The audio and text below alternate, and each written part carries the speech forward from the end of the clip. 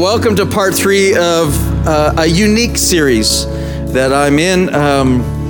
It's unique on multiple fronts. It's unique, firstly, because I've never, in 26 years of pastoring, I've never taught, that I can remember, I've never taught on rest. And the reason why I've never taught on rest is not because it's not in the Bible. It is. The reason I've not taught on rest is because I am terrible at it, to be quite honest. And I don't know. To me, rest is a 4-letter word, and it is, but in the very negative sense for me. And so I've never really taught on it because I don't know how to do it. And just recently, God has been messing with me hardcore in this area. And the second reason this series is unusual is because usually when God's messing with me on something, I wait till I go through it and then learn all what I need to learn, and then I share it.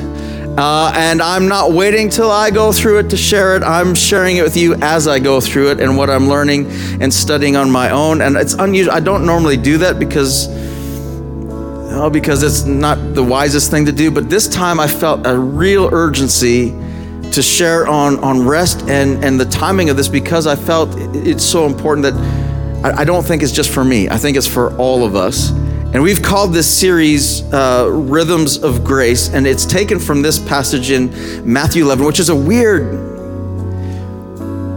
passage now that I think about it. I always pointed this this is a scripture that I've quoted so often in our church, but it's weird. It's weird because of the timing of it. The timing of this passage, Matthew 11, this is at the beginning of Jesus' ministry. And this is basically like inside a team huddle that Jesus has with his disciples. And he gathers them around.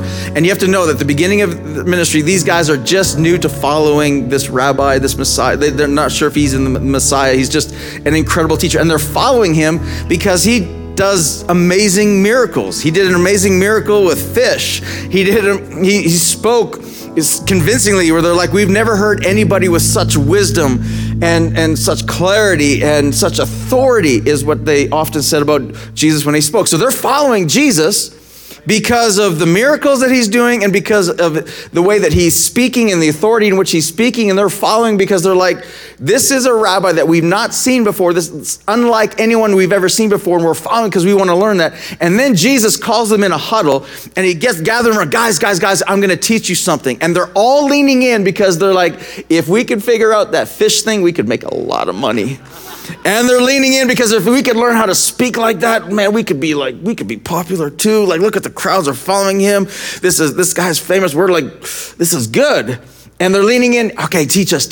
And this is what he says. Are you tired? And they're like, well, I have been, but not right now. This is the beginning of the ministry. I'm energized because we're with you. Like, this is good. Are you tired? Are you worn out? Are you burned out on religion? They're like, oh, yeah, we're burned out on that stuff. That's right. And he says, come to me, get away with me, and you'll recover your life. I'll show you how to take a real rest.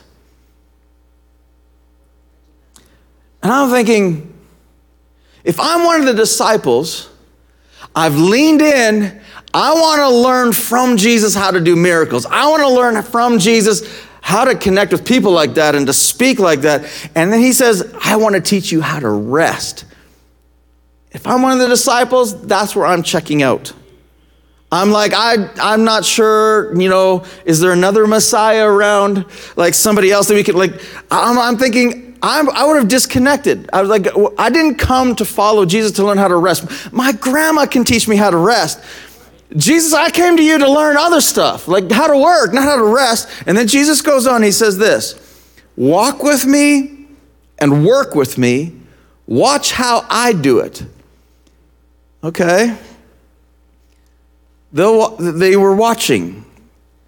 And then he says, learn the unforced rhythms of grace. And that's what we've entitled this series, The Unforced Rhythms of Grace. Now, I love this scripture. I love how Eugene Peterson, wrote in the Message Bible, the unforced rhythms of grace. I've always been attracted to that phrase, but I've always focused on the unforced part and saying, okay, that's different from religion. I've always focused on the grace part. That's good. But this time, the word rhythms really caught my attention. And I was like, rhythms. And then Jesus said, walk with me and work with me. Watch how I do it. Learn from me. And what I began to think about is, did they learn rhythms from Jesus?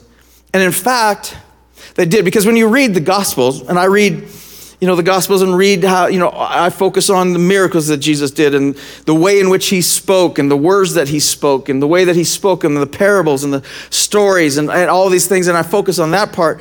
But as I also found it interesting that Jesus, the disciples, his disciples recorded often some of these rhythms. And often John recorded it, often Matthew recorded how Jesus would withdraw from the crowds and alone and to pray and to reconnect with God. And I'm thinking, it's good that Jesus did that, but it's also vital for us to see that it was important enough that the disciples recorded that part for us to read thousands of years later, that they paid attention to these rhythms that Jesus had enough to write down the fact that he would often withdraw from the crowds to be alone and to pray. It's also important to know that the disciples taught this and that they in fact passed some of these rhythms on to the next generation, and these rhythms got passed on to the early church. In fact, Peter and John recorded, and taught Paul, and Paul would later write it this way. This is kind of Paul's interpretations of these rhythms. He said this in Romans 12. He says, "Don't become so well adjusted to your culture that you fit into it without even thinking." And man, when I read that, this is the Message Bible. Other translation says, "Don't conform to the patterns of this world," and that's good Bible talk. I was like, okay, I'm not going to conform to the sin nature of this world. But then all of a sudden, I read it in the Message Bible again. It says, "Don't become so well adjusted to your culture that you fit into it without even thinking." And I began to be introspective and look at myself and going, are there patterns? Are there part of the culture, practices in the culture that I fit into without even thinking? And again, this is not to convict you. This is just me sharing with you how God's messing with me.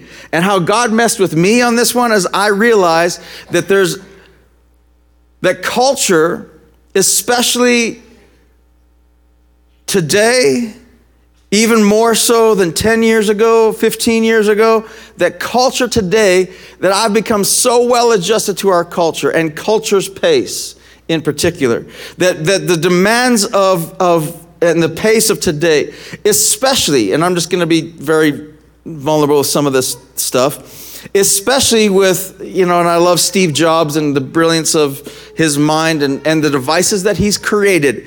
But the devices that he's created has made it such that I now have a computer in my pocket, that people have access to me through email, social media, all kinds of other communication device, and they have access to me 24/7. And that I realize that because of this computer walking around, that I don't have time off, that I can check my computer and work from anywhere at any time. Now this is Kelly's confession time. Is that all right? It's great you're here to help with me with this. And all of you joining online all over the world is great. So good. But I'm a bit of a workaholic. And I would send stuff. My staff will tell you, send stuff. When I think about it, I would receive stuff whenever it came in. I would work anytime, anywhere, anyhow. And realizing, I've fit so much into the 24/7 culture of today that I don't even think about it anymore until God went whack upside and hit me in the last number of months. And it hurt so good. Only God can do that. But I've fit so well into culture without even thinking to it, and the pace of culture. And that part of the culture that I've started to see and expose in my own life is the fact that our culture, driven by social media, I think in many ways more so than not, is driven by comparison, where we can see what somebody else has done and their success and all that they have and all that we admire about them on social media, and we always get their highlight reel, and then that drives us that much more to do more and to be more and to work harder to get and to earn and to get there, to have that success, whatever it might be. And that was driving it. And also realizing that our society's getting more expensive all the time, and inflation going up, and it puts more pressure on to perform and to get ahead and to get more, not just to survive, but I mean, that's the survival mode, but it's not just survive anymore. It's now as bad as because the comparison is to get ahead and to get more. And that push in our culture causes us to work harder and more. And to such a degree that until I bring it up, and I know all of you, anybody else uncomfortable? It's not just me. And when you look at this and going, we fit so well into it, this is just what it is, that we don't even think about it anymore. I hadn't. And then all of a sudden it says this is the instead of fitting into your culture, instead, fix your attention on God. I was like, okay. That's easy. In the midst of my work, and this is how I did it, I'd fix my attention on God while running full speed. Hey, look up every once in a while. I get stuck in a problem. Hey, help with this. I was like, no, that's not what he's saying. He says, don't get adjusted to your culture, instead fix your attention on God. And this is what and we learned this over the last couple of weeks, is that when God introduced a rhythm called the day of rest, right from creation, when he introduced a rhythm, and when he introduced, and we learned this a couple weeks ago, when he introduced the rhythm of Sabbath, in Exodus 16, that he introduced this rhythm for the purpose of weekly having a day rest. And do you know why he put it into place?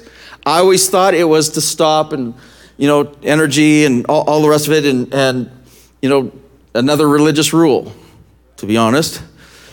Right? And I thought there was a stop, and I didn't have time to stop, and nobody got time to stop. Like we got to go.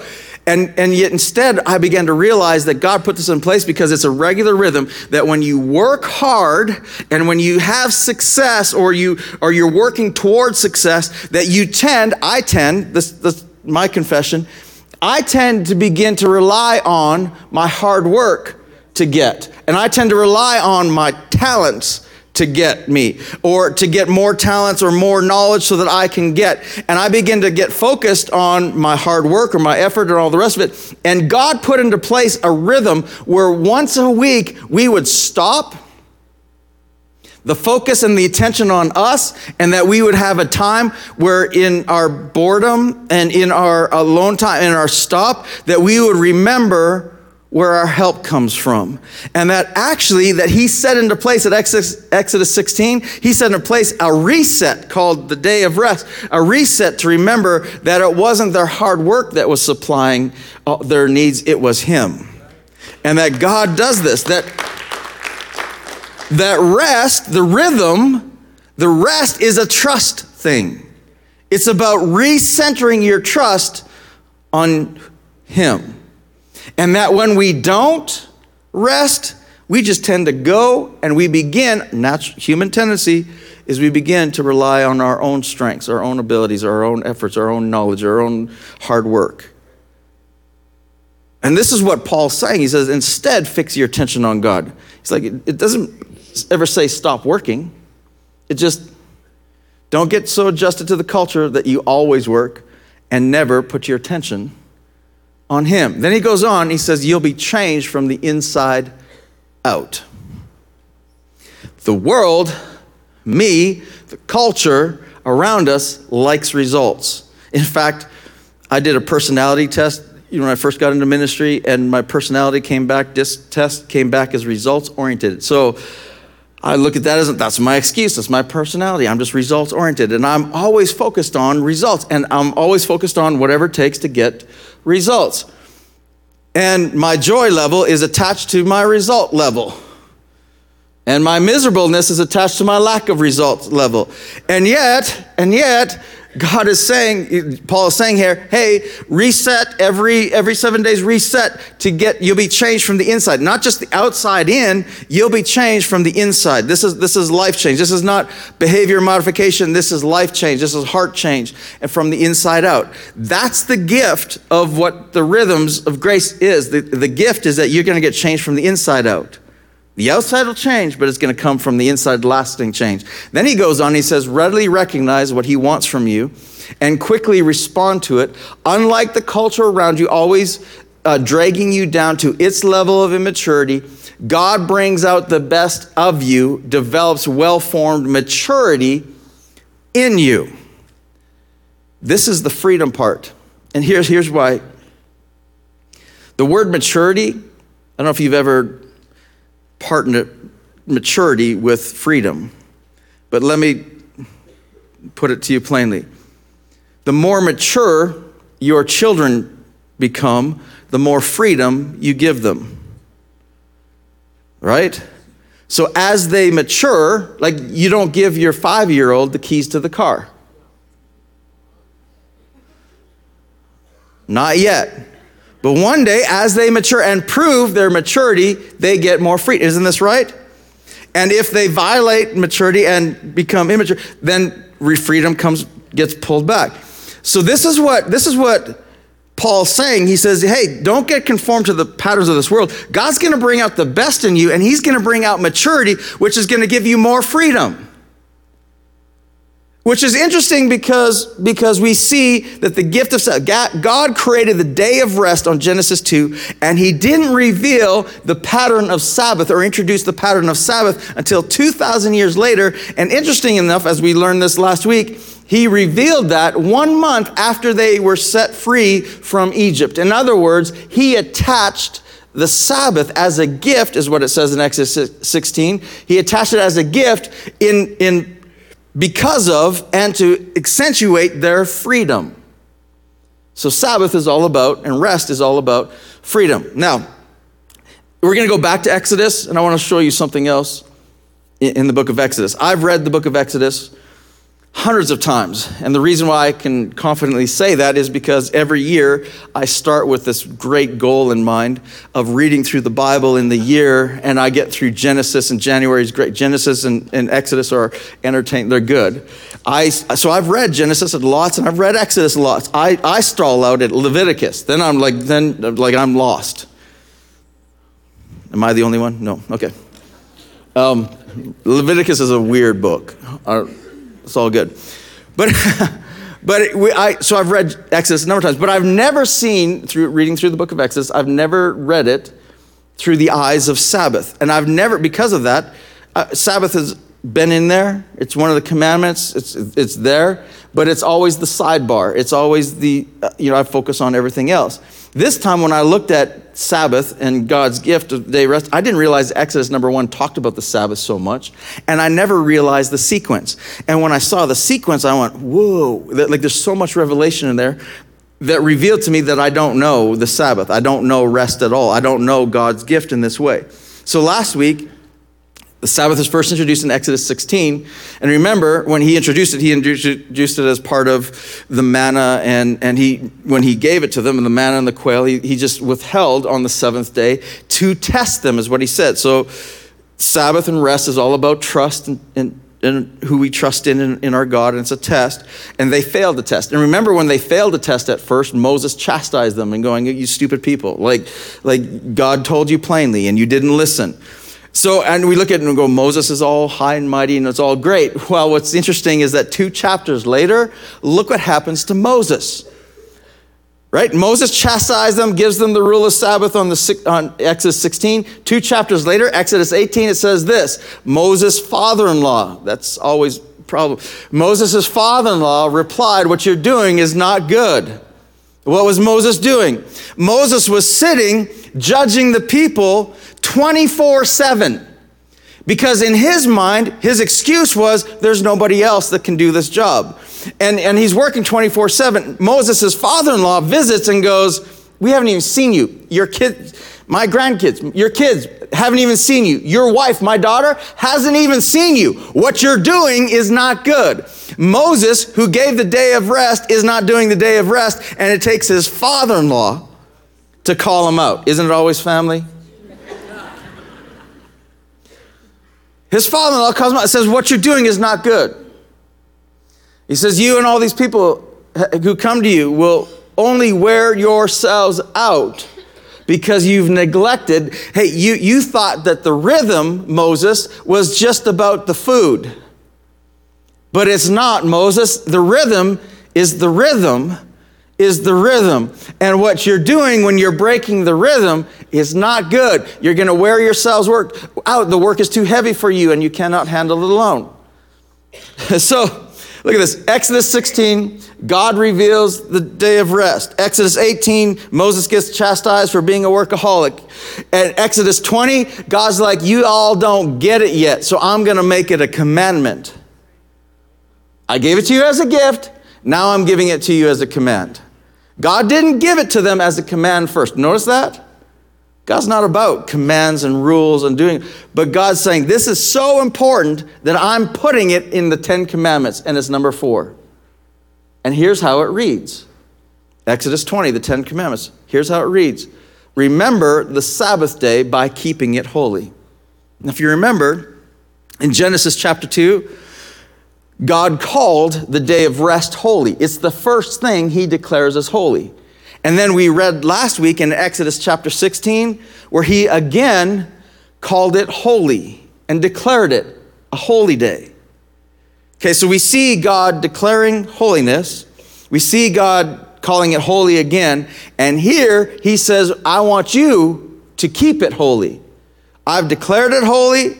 It is holy. Now you got to keep it holy. Holy means set apart. So how are they supposed to do that? He explains it. He says this, 6 days you shall labor and do all your work. But the 7th day is a Sabbath to the Lord your God. On it you shall not do any work, neither you, nor your son or daughter, nor your male or female servant, nor your animals, nor any foreigner residing in your towns. Now, it's the 10 Commandments. Whether you're a believer or not a believer, you've heard of and can quote most of the 10 Commandments. I grew up in the church. I had the 10 Commandments posted on my school wall. I went to a Christian school. I'm familiar with the 10 Commandments, but I've always, in quoting and reciting the 10 Commandments back, I've always came to number 4, and I quoted it back this way. Remember the Sabbath day and keep it holy, and don't do any work on that day. And I stopped there. And when I read it this time again, I saw the rest of the command and I went, oh. I didn't notice that it says, don't do any work, neither you or your son and daughter or your male, female servant, your animals, nor foreigner residing in your towns. And it hit me that Sabbath, I always thought that Sabbath and rest was solitude and silence, aloneness, me and God. That's it.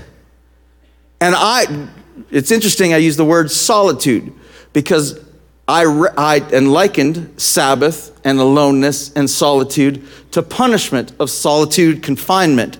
That's where the really bad people go. Like you can go to jail and that you're a bad person, you go to jail. But you go to solitude, confinement, you're like the bad of the bad. Like that's the punishment. And I viewed Sabbath as kind of like prison. Punishment, rest. Ain't nobody got time for that. Like it's painful. Like stopping. No. Like, that's not for me. Right? And here's the thing, is I always viewed, because I always viewed, Sabbath. And some of you introverts are going, it's not, oh no. Listen, it can be part of that. But what I never saw before is that Sabbath was created for community. That it wasn't given to an individual Jew, it was given to the nation. And it says you're supposed to celebrate with your sons and your daughters and even your animals. What? And no foreigner residing in your towns, that it's a community celebration. And I went, wait. And I began to think about this. And so I began to research, is that really what it is? And in studying Jewish culture, and I began to realize that the Jews, even the modern Jews today, their idea of Sabbath and my idea of as an evangelical Christian is very, very different. And I think we're wrong. I was wrong. Listen, this is what Ruth Haley Barton says, who like her. She's an evangelical pastor who grew up with similar ideas of Sabbath to me, and so she's relating to them. And I was like, I relate to her. This is what she said. Sabbath is not the same thing as solitude and silence. By definition, solitude and silence is our practices we enter into with God and God alone. Sabbath, by definition, is a practice we enter into with others in community. And I went, whoa. I never understood that. She goes on, she says this, although one may be able to incorporate solitude and silence into their Sabbath practice, and we certainly should if we can, generally speaking, Sabbath is meant to be discovered in community. I love that. It is meant to be discovered in community. It is meant to be discovered in community. I like that because that gives me permission to invite you all into my discovery.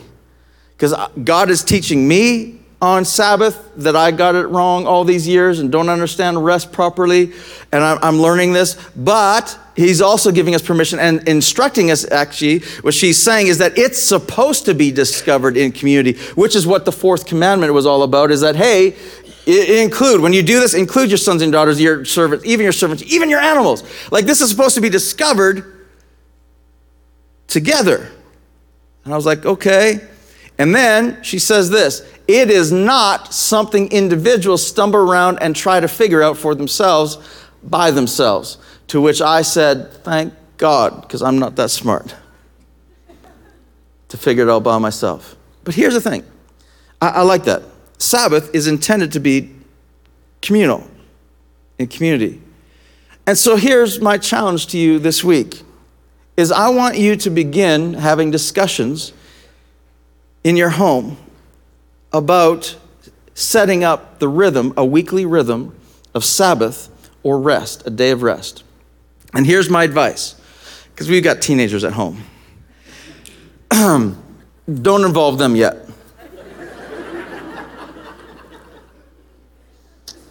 Because we have unhealthy rhythms, and Sabbath, listen to me very carefully, understand this. Sabbath is not intended to be a commandment, was never intended to be a commandment. So we shouldn't use it to command others to observe it and obey it. It was not intended to be that way.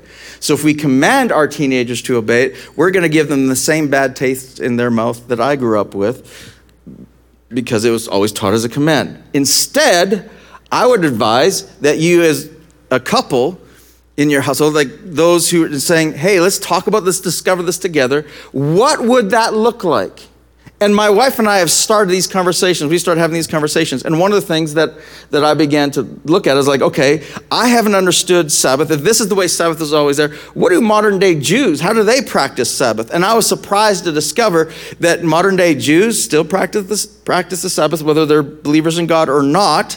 Just culturally, it's something that's been passed on from generation to generation, and it's been passed on and something that is celebrated. And in fact, they start it with a dinner party. On Friday night, it's a dinner party. And it's the Hebrew word for that is called Shabbat. And if any of you here are Jewish, you probably heard this and you practice and you're like, duh. Us evangelicals missed this. I grew up thinking that Sabbath was Sunday, and it meant going to church and wearing clothes I didn't want to wear and going to play. And like, that's what I grew up being taught. And I was like, it wasn't a party. It was prison. Like, right? And I was like, it's a party? In fact, I looked up, I started researching. I was like, is this true? And I started researching some different Jewish cultures. And to sum it up, Wikipedia summed it up good. This is what they said. They said Shabbat, which is the Hebrew word for Sabbath, is a festive day. I was like, it is? Festival, that sounds fun. It's supposed to be fun? When Jews exercise their freedom, there's that word again, their freedom from the regular labors of everyday life, it offers an opportunity to contemplate the spiritual aspects of life and to spend time with family. And I was like, oh, this is not as complex. This is not prison. This is not solitude and silence. This is supposed to be family day. Oh, it's supposed to be festive. It's supposed to be enjoyable. It's supposed to be a party. It's supposed to... Really, a party every week. And I began thinking, I was like, if you read the Old Testament, God was all kinds of into parties. Like all kinds. Like he set up right after this in Exodus 20, right after this, he sets up 3 festivals and says, oh, by the way, 3 times a year, I want you guys to seriously party. And then he goes on, and part of the commandments, he says, hey, by the way, set aside 10% of your income, a tithe, above their tithe to the church, set aside 10% of your income, contribute as a community to the festival fund. I'm like, the entire nation of Israel set aside 10% for the party fund? These guys had parties. I was like, talk about rhythms. And I was like, that is so anti-cultural to what our world is today, isn't it? Come on. Our world today is work. And once a week, you're supposed to have a family party? Whoa. Okay. And some of you might be thinking, well, that's all well and good. That's the Old Testament. That's the commandments. You know, Jesus came and he redeemed all that. And we're New Testament and we don't do that. Which the reason why I say that is because that's what I thought. I've said that. I've heard. That rule, that rhythm, that's not the same. Except I came across this verse in Hebrews 4 and I went, oh. Hebrews 4 verse 9, there remains then a Sabbath rest for not just the Jewish people, but for the people of God. It's like, oh. For anyone who enters into God's rest also rests from their works, just as God did from his, just in case we weren't clear what the Sabbath was. And then he says, let us therefore make every effort to enter that rest. And I like that because that speaks to me. Because it takes effort for me to rest. Anybody else? And I think that speaks to all of us. Because listen, if you're kind of resisting having a conversation, even with your spouse about, okay, how are we going to set aside? You don't know our schedule, Pastor Kelly. Like you don't know how you've got kids here and all there. There's no way that we could be able to set aside an entire day. We can't do that. I know. That's my world too. I know. But I'm looking at this and I'm going, make every effort. I mean, we got to have the discussion. Because what I do know, and this is what God's saying, is that what I'm doing is not good. And the rhythms I'm working in is going to lead to what he finishes the verse. He says, make every effort to get into these rhythms so that no one will perish by following the example of disobedience. Disobedience to what? To the rhythm. In other words, we can get disqualified. And so it says, make every effort. So here's my challenge. Is in your household, have a discussion and saying, hey, what could we do in a week to set up a rhythm? And if we can start it with just a family dinner together, and what if, this conversation, I'll let you in on conversations we're having at our house, a family dinner all together, no devices at the table.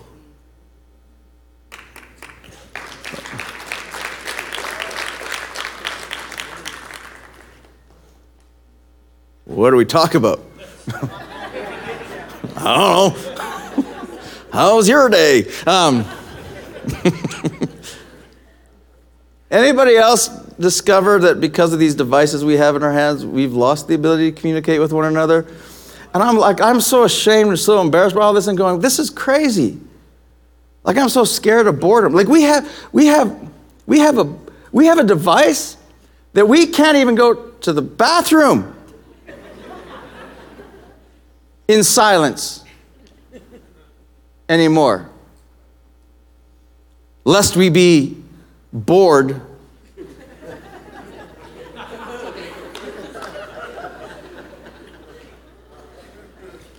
Do you see how sick we've become?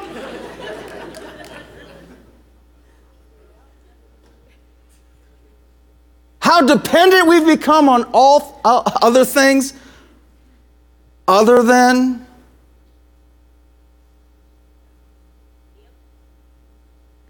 You know what else I found interesting? I don't think it's any coincidence whatsoever that the Sabbath commandment is the 4th.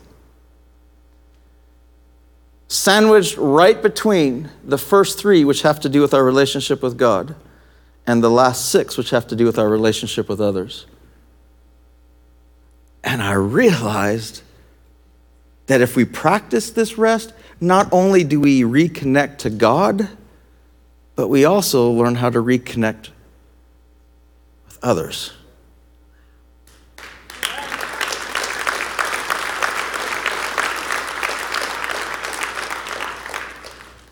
You know it's necessary. You also know it's not going to be easy. Which is why I'm thankful the writer of Hebrews said, let's make some effort in this.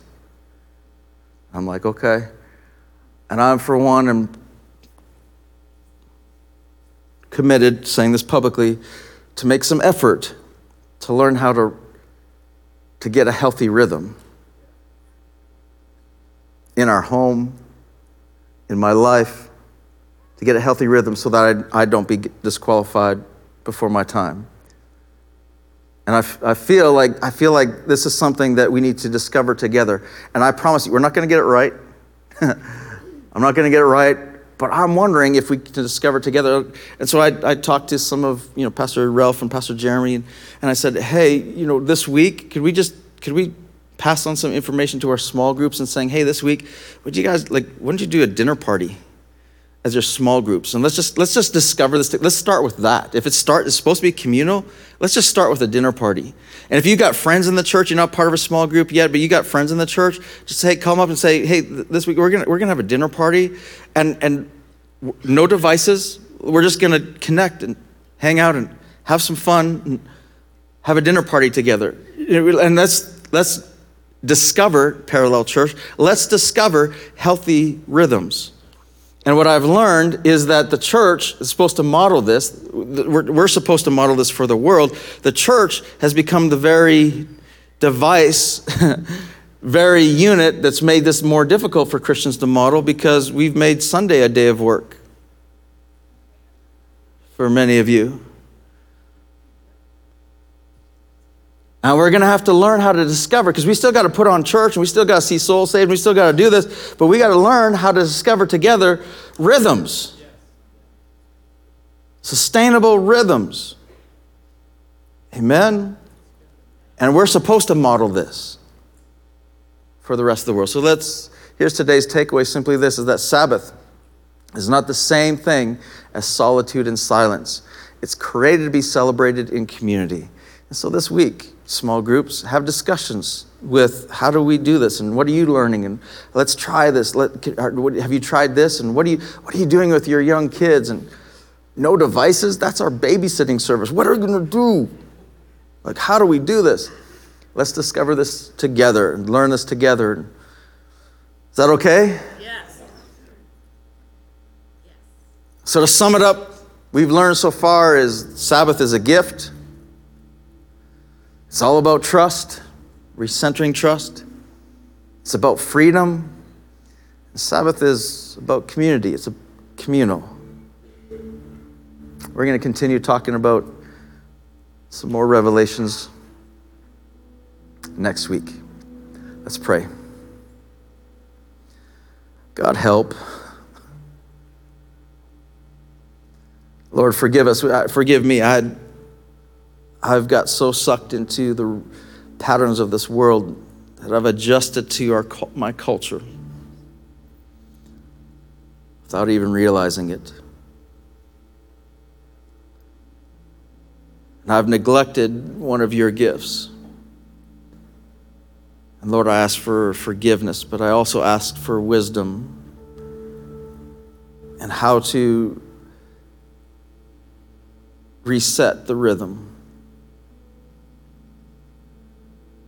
And Lord, I thank you that you're the God who promises wisdom if anyone lacks it. And so we ask for wisdom to know what to do and courage to be able to follow through. In Jesus' name, amen. If you're here today and you don't yet have a relationship with Jesus, there's not a difficult entry path. It's quite simple. Actually, You don't have to be good enough to earn his acceptance. All you need to do is to confess with your mouth that he is God, that Jesus is God. And I'm going to lead us in a prayer right now that does just that. And if you believe that Jesus is God and that he rose again from the dead, it says right now, in this moment, you can be saved and begin a relationship with him. So I'm going to lead us in a prayer, and I'm going to ask all of you to repeat this after me. All of you watching online can pray with me wherever you're watching from. If you're praying this for the first time and you believe it right here, right now, you can begin a relationship with Jesus. It's as simple as praying this prayer. That everyone repeat this after me. Dear Jesus, I confess that you are God, and I believe that you rose again from the dead. And I ask you right now to become my God, my Lord and Savior, and my friend. Thank you for forgiving me of all my sins and for accepting me just as I am. I give my heart to you. In Jesus' name, amen. I'm going to ask everyone in the room to close their eyes and bow your heads out of respect to the people around you. If you prayed this prayer for the first time and you meant it, you want to begin a relationship with Jesus, we have a Bible that we'd love to give you. It's our free gift to you. We'd love to give to you at the end of the service with everyone else's eyes closed, heads bowed. If you prayed this prayer for the first time, you just boldly raise up your hand and give me a wave and saying, yeah, Pastor, I prayed this prayer for the first time. Thank you. Thank you. Thank you. Thank you. Awesome. Thank you. Amen. Isn't God good? Come on. Amen, amen.